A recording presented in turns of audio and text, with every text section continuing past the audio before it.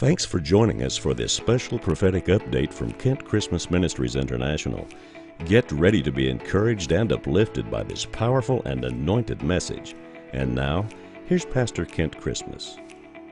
So glad you could join us tonight, and I pray that it'll be a good evening for you, and that God will pour into your spirit some understanding. You know, it helps a lot to navigate the battles that we fight and walk on the roads that we walk if we have some understanding of what God's doing. Unfortunately, many times when God takes us through the process, He doesn't let us see the end.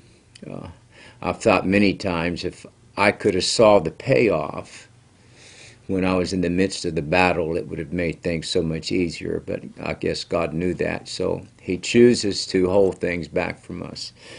I want to take my thought tonight out of the book of Matthew, chapter 26, and this is a setting where Jesus is having His Last Supper with His disciples.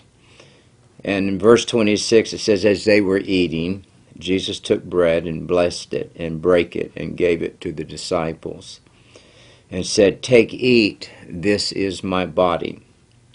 And He took the cup and He gave thanks and He gave it to them, saying, drink ye all of it, for this is my blood of the New Testament, which is shed for many for the remission of sins. And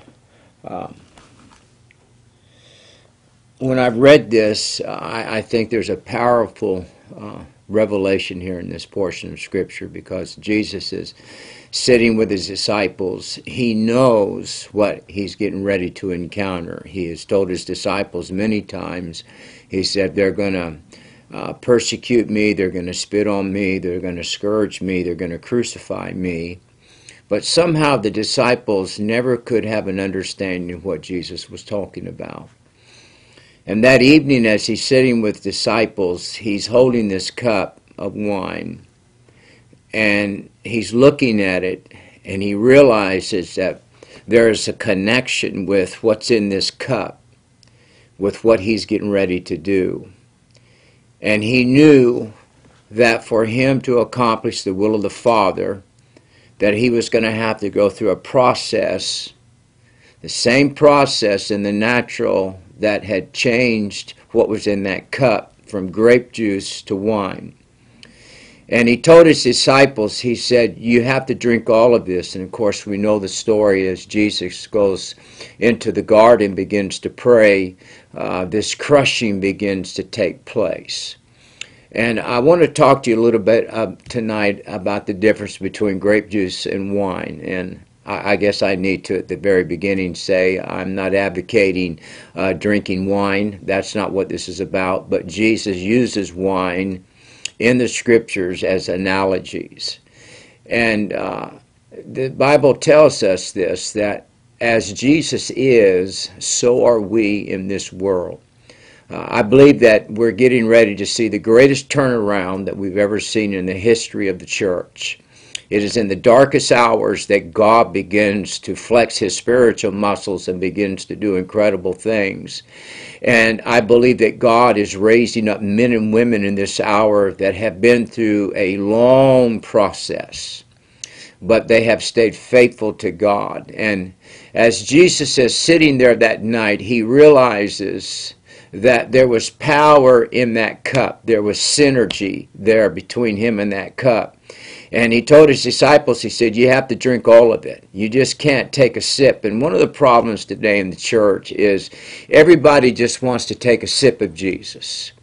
But the Bible says, he who hungers and thirsts for righteousness. People that are thirsty don't take a sip. They'll gulp it down. And Jesus said this. He said, you have to drink all of this cup. Even in the Old Testament, when they instituted the Passover, God spoke to Moses and He said, you tell the children of Israel that when they eat that Passover lamb, that they don't leave any of it until the next morning. They've got to eat it all. And it's very possible that one of the reasons that we have seen the church deteriorate to the point that it has with no power is we have left too much of Jesus uneaten. We just want to come nibble. And part of the problem is we come to church full on the things of the world and we have no spiritual appetite. And so God begins to take us through this process. And that night as he's sitting there, he realized that for me to enter into the power of what's in this cup, I'm going to have to go through the same process. And nobody makes grapes. They make wine. Grapes grow on a vine, but wine goes through a process. And Jesus knew this, and he was making an analogy here that the power of who I am going to become is going to come out of the crushing process. And, I think of a lot of people who have great talent and great ability. They can move a crowd, but at the end of the evening, your spirit has not been stirred. Those are people that are grapes. They have in them this purpose. But until you are broken, until you are crushed, the purpose of God will never be released out of you. And we all want the power of God, but if we're going to have the power of God in our life, then we're going to have to go through the same process that Jesus went through. And when he went into that garden, he begins to pray, and he submits to the will of God. God begins to crush the man Jesus Christ, and you would look at Jesus and you would think, well, why would he have to go through that process? He raised dead people, he healed lepers, he opened the eyes of the blind, he cast out demons. But when you think about the ministry of Jesus, everything that he did was in the natural realm. The healings that he made were natural healings. The people that he raised from the dead, he just gave them back their natural life. The food that he gave them, the 5 loaves and 2 fishes, even though it was miraculous, was still natural food. And when Jesus, he was looking at his disciples one day and he said, "You're going to do greater works than what I've done." And I wondered about that scripture a long time. I thought, Lord, what could be greater than the miracles that you performed? And one day I was reading an old book, a few hundred years old, and the writer brought this thought out I thought was so profound. He said, when you go through the process and you no longer operate in the natural, but you begin to operate in the spirit, Jesus was saying, I'm going to give them back their natural life, but the Lord said that when you go through the crushing process and you come out as wine that's valuable, he said, it's not natural life we're going to give in this hour, but it is spiritual life. It is eternal life. And he said, I healed their bodies in the natural, but he said, there will come a day when the remnant, hallelujah, will heal not their bodies, but their spirits. And even though we'll see natural healings, the greatest miracles that we will ever see is where God sets the sinner free. And in all of these areas, the Lord realized that there was something greater coming, but it would never be released out of him until he was crushed by the Spirit of the Lord. And I think that what we have in this hour is we have a whole lot of churches that are just grapes. And you can't get drunk on grape juice. And in the New Testament, the Bible says that after Jesus Christ was crushed and this power in him began to be released, that on the day of Pentecost, people looked at the disciples who were filled with the Holy Ghost and with power, and they said, these men must be drunk. And Peter stood up. He said, they're not drunk. He said, this is just 9 o'clock in the morning. He said, God's just getting started. And I believe that the hour that we're in, we're getting ready to have such a move of the Holy Ghost that people will begin to be intoxicated on the presence of the Lord. And I want to address this just for a moment. I am hearing around the United States of so many churches that after a year, they're still not having church. I say shame on you. When do we bow down to the enemy for so long that we allow the enemy to shut us down?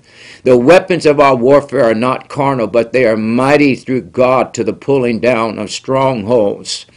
And there are other places where there's a great move of God. I've got friends, whether it's in California, different places, there's a great outpouring of the Spirit of the Lord. Here in our own church in Nashville, we do not have room for the amount of people that are coming, and I can tell you why. Because there's a supernatural release of the presence of the Lord. We're on a weekly basis seeing people healed of terminal cancer. I prayed for a man last week with Parkinson's disease that is on a walker. We prayed for him. He set that walker aside and began to walk all over the church. God is doing amazing things. And when God, grapes are a natural thing. They're a natural, God makes them. But for them to become something that's intoxicating, there has to be a process. And for God to have men and women in this hour that's going to make the world hunger and thirst for the presence of the Lord, it's people that have to go through the process. And Jesus went through that. We know that Gethsemane means olive press, that there was a breaking of Christ, that as powerful as he was, still there had to be a crushing to release the purpose of the Lord. I don't think the Church in America has walked in her purpose. We have thousands of churches. We have tremendous crowds. Some of our buildings cost over $100 million. But I can tell you this last move of God is not going to be in just great edifices. It's not going to be by men that have great degrees. The Lord said this, I will not put new wine in old bottles. And over time, and I've shared with you some of my testimonies. Some of you have sent me yours. And the remnant that God is raising up have been through this process where God has literally crushed us. And when you begin to take grape juice and turn it into something that is full of power and it's intoxicating, it doesn't happen overnight. They will crush that grape and they will discard the husk. And I think that one of the things the Lord has done a lot to me and you is he has crushed us to the point that he is pulling out of us his eternal purpose, and he is discarding the flesh part of us. And they say that once they crush those grapes and they take that juice, they will pour it into the bottles and they will cork it. And they don't immediately put it on the shelf because now there has to be a time process that takes place for that working on the inside of that bottle to accomplish from grape juice to wine.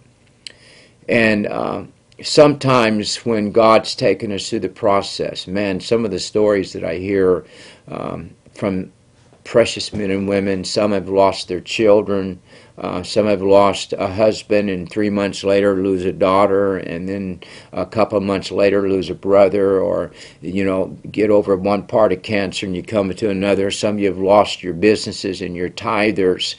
And we thank God, how long do I have to go through this process? As long as it takes for the purpose of God to come out of you.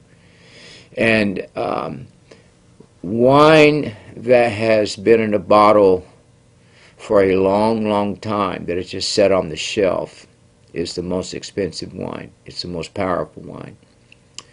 Could it be that Jesus has crushed the remnant for such a time as this? And that all the pain that we've went through and all the sorrow and all the loss that we went through has pulled out of us the old and is created in something else that's the purpose of Jesus Christ.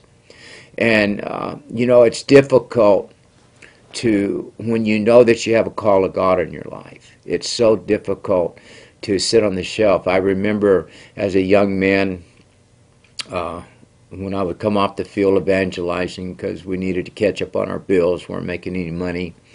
And I'd get a job, and we'd sit in the local church.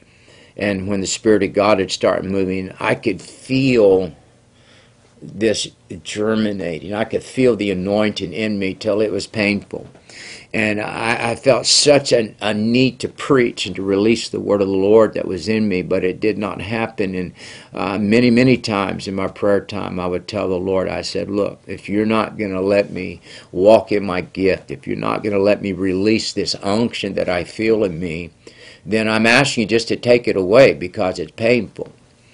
And what God does is He brings us to that place to where that fermentation process begins to enact. And that where we could operate in our own talent and our own gift, now God begins to change it over. That you still have a talent, you still have a gift, but when you stand before people or you minister in the power of God, that at the end of the evening, people don't remember you, they remember the presence of the Lord. And none of us like to go through this process of fermentation, because really what it is, it's just what's in that bottle begins to rot. It begins to break down. And man, that is such a painful thing to go through, where you just feel like, God, my ministry is dying. My purpose is dying. What you don't realize is God is changing you from grape juice, and He's fermenting in you the process that you become something that people become intoxicated with the presence of the Lord and with the Lord Jesus Christ. And I think that purpose, gifts can be released automatically. Purpose takes time. The purpose is the intent for which God made you and I. And I think that probably by the middle of this year, we're going to see God. He is going to have done something so powerful and so almighty that He's going to crush the spirit of Jezebel that's in this nation. And I believe the Lord is releasing the church. I don't talk too much about this, and I know in the natural it doesn't look possible for God to reverse some of the things that's happened in our country. A lot of people have disheartened. But I can tell you this, that God is not tied to man. He's tied to the remnant of the house of the Lord. God is using people in this hour. And there's a lot of you that feel like that you have been on the shelf for a long time, and yet inside of you, you know the purpose of God, the call of God's on your life, and you think, God, this is so painful. If Jesus, who was without sin, and He was pleasing to His Father. Even the Father said, this is my Son in whom I am well pleased. If Jesus had to go through a crushing in order for the wine of the Holy Spirit to come out of Him, then you and I have to go through the same process. And when God finally says it's time, and He releases you, He pours you out. And Paul said this, he said, I'm being poured out as a drink offering. What was he talking about? He says, there is something in me now that has taken place, a process to where I am being poured out to men, and they're drinking of the Spirit of God that's in me, and they're becoming intoxicated on the presence of the Lord. Oh, hallelujah, that God would strengthen you today. Don't fight the process. Let God do in you what He wants to do. And you know what? It's the fine wine that people pay the money for. It's the fine wine that are in restaurants. And again, I'm not advocating the drinking of wine. I'm just simply telling you that there's a big difference between grape juice and wine in so many ways. And without the crushing, you can do some things, but your purpose will never be released. And when you're crushed by God, and then He takes you through that process, and He sets you on the shelf, and He leaves you there, sometimes He will leave you there for a particular season and a particular time. I believe that this is this time. I think almost in a 24-hour period, not only in the United States of America, but around the world, we're going to see God reverse some things that have happened. Hold on to the things of the Lord. Always remember this: weeping may endure for a night, but joy comes in the morning. And I'm speaking to this to you out of experience. I can tell you by experience that God will not forsake you. And God is bound by His word. He will come through for you. And even when it looks like the crushing strips you of everything in your life, it could be relationship, it could be a business, it could be your gifting, it can be a lot of things. When God says it's time, almost immediately the Lord will restore back to you what you thought you lost. And the Bible says this: he who tries to save his life will lose it, but he who loses his life for my sake shall gain it. And so don't let the spirit of discouragement get a hold of you. Don't think because I've been doing this for 30 years or 20 years or 40 years and I just feel like I'm not making a difference. You are making a difference because your faithfulness becomes a sweet aroma into the presence of the Lord. So I pray for you today. God, I pray for these men and women, hallelujah, around the world, that, Lord, it looks like they're the forgotten group. But oh, may the Spirit of God, hallelujah, settle upon you right now. I bind the spirit of discouragement. And Lord, I speak the strength to go through this process. That out of this suffering, and God, out of these times of adversity, oh, the sweetness of the Lord would come up out of you. Now I command the enemy that has stolen from you to give back to you 7 times what he's taken from you. May a shout of the Lord begin to rise up in your spirit, and may you be encouraged by the word of God this evening. May God's face shine upon you. May the Spirit of God, hallelujah, be your blessing and your reward. I care about you. More than that, your Father cares about you. And God will never leave you. He will never forsake you. But He saved you for such a time as this. Lift up your heads. Your redemption draweth nigh. God bless you. For more information about Kent Christmas Ministries International or Regeneration Nashville, go to kentchristmas.org or regenerationnashville.org. And for the latest updates or videos, follow us on Facebook and subscribe to us on YouTube. God bless you.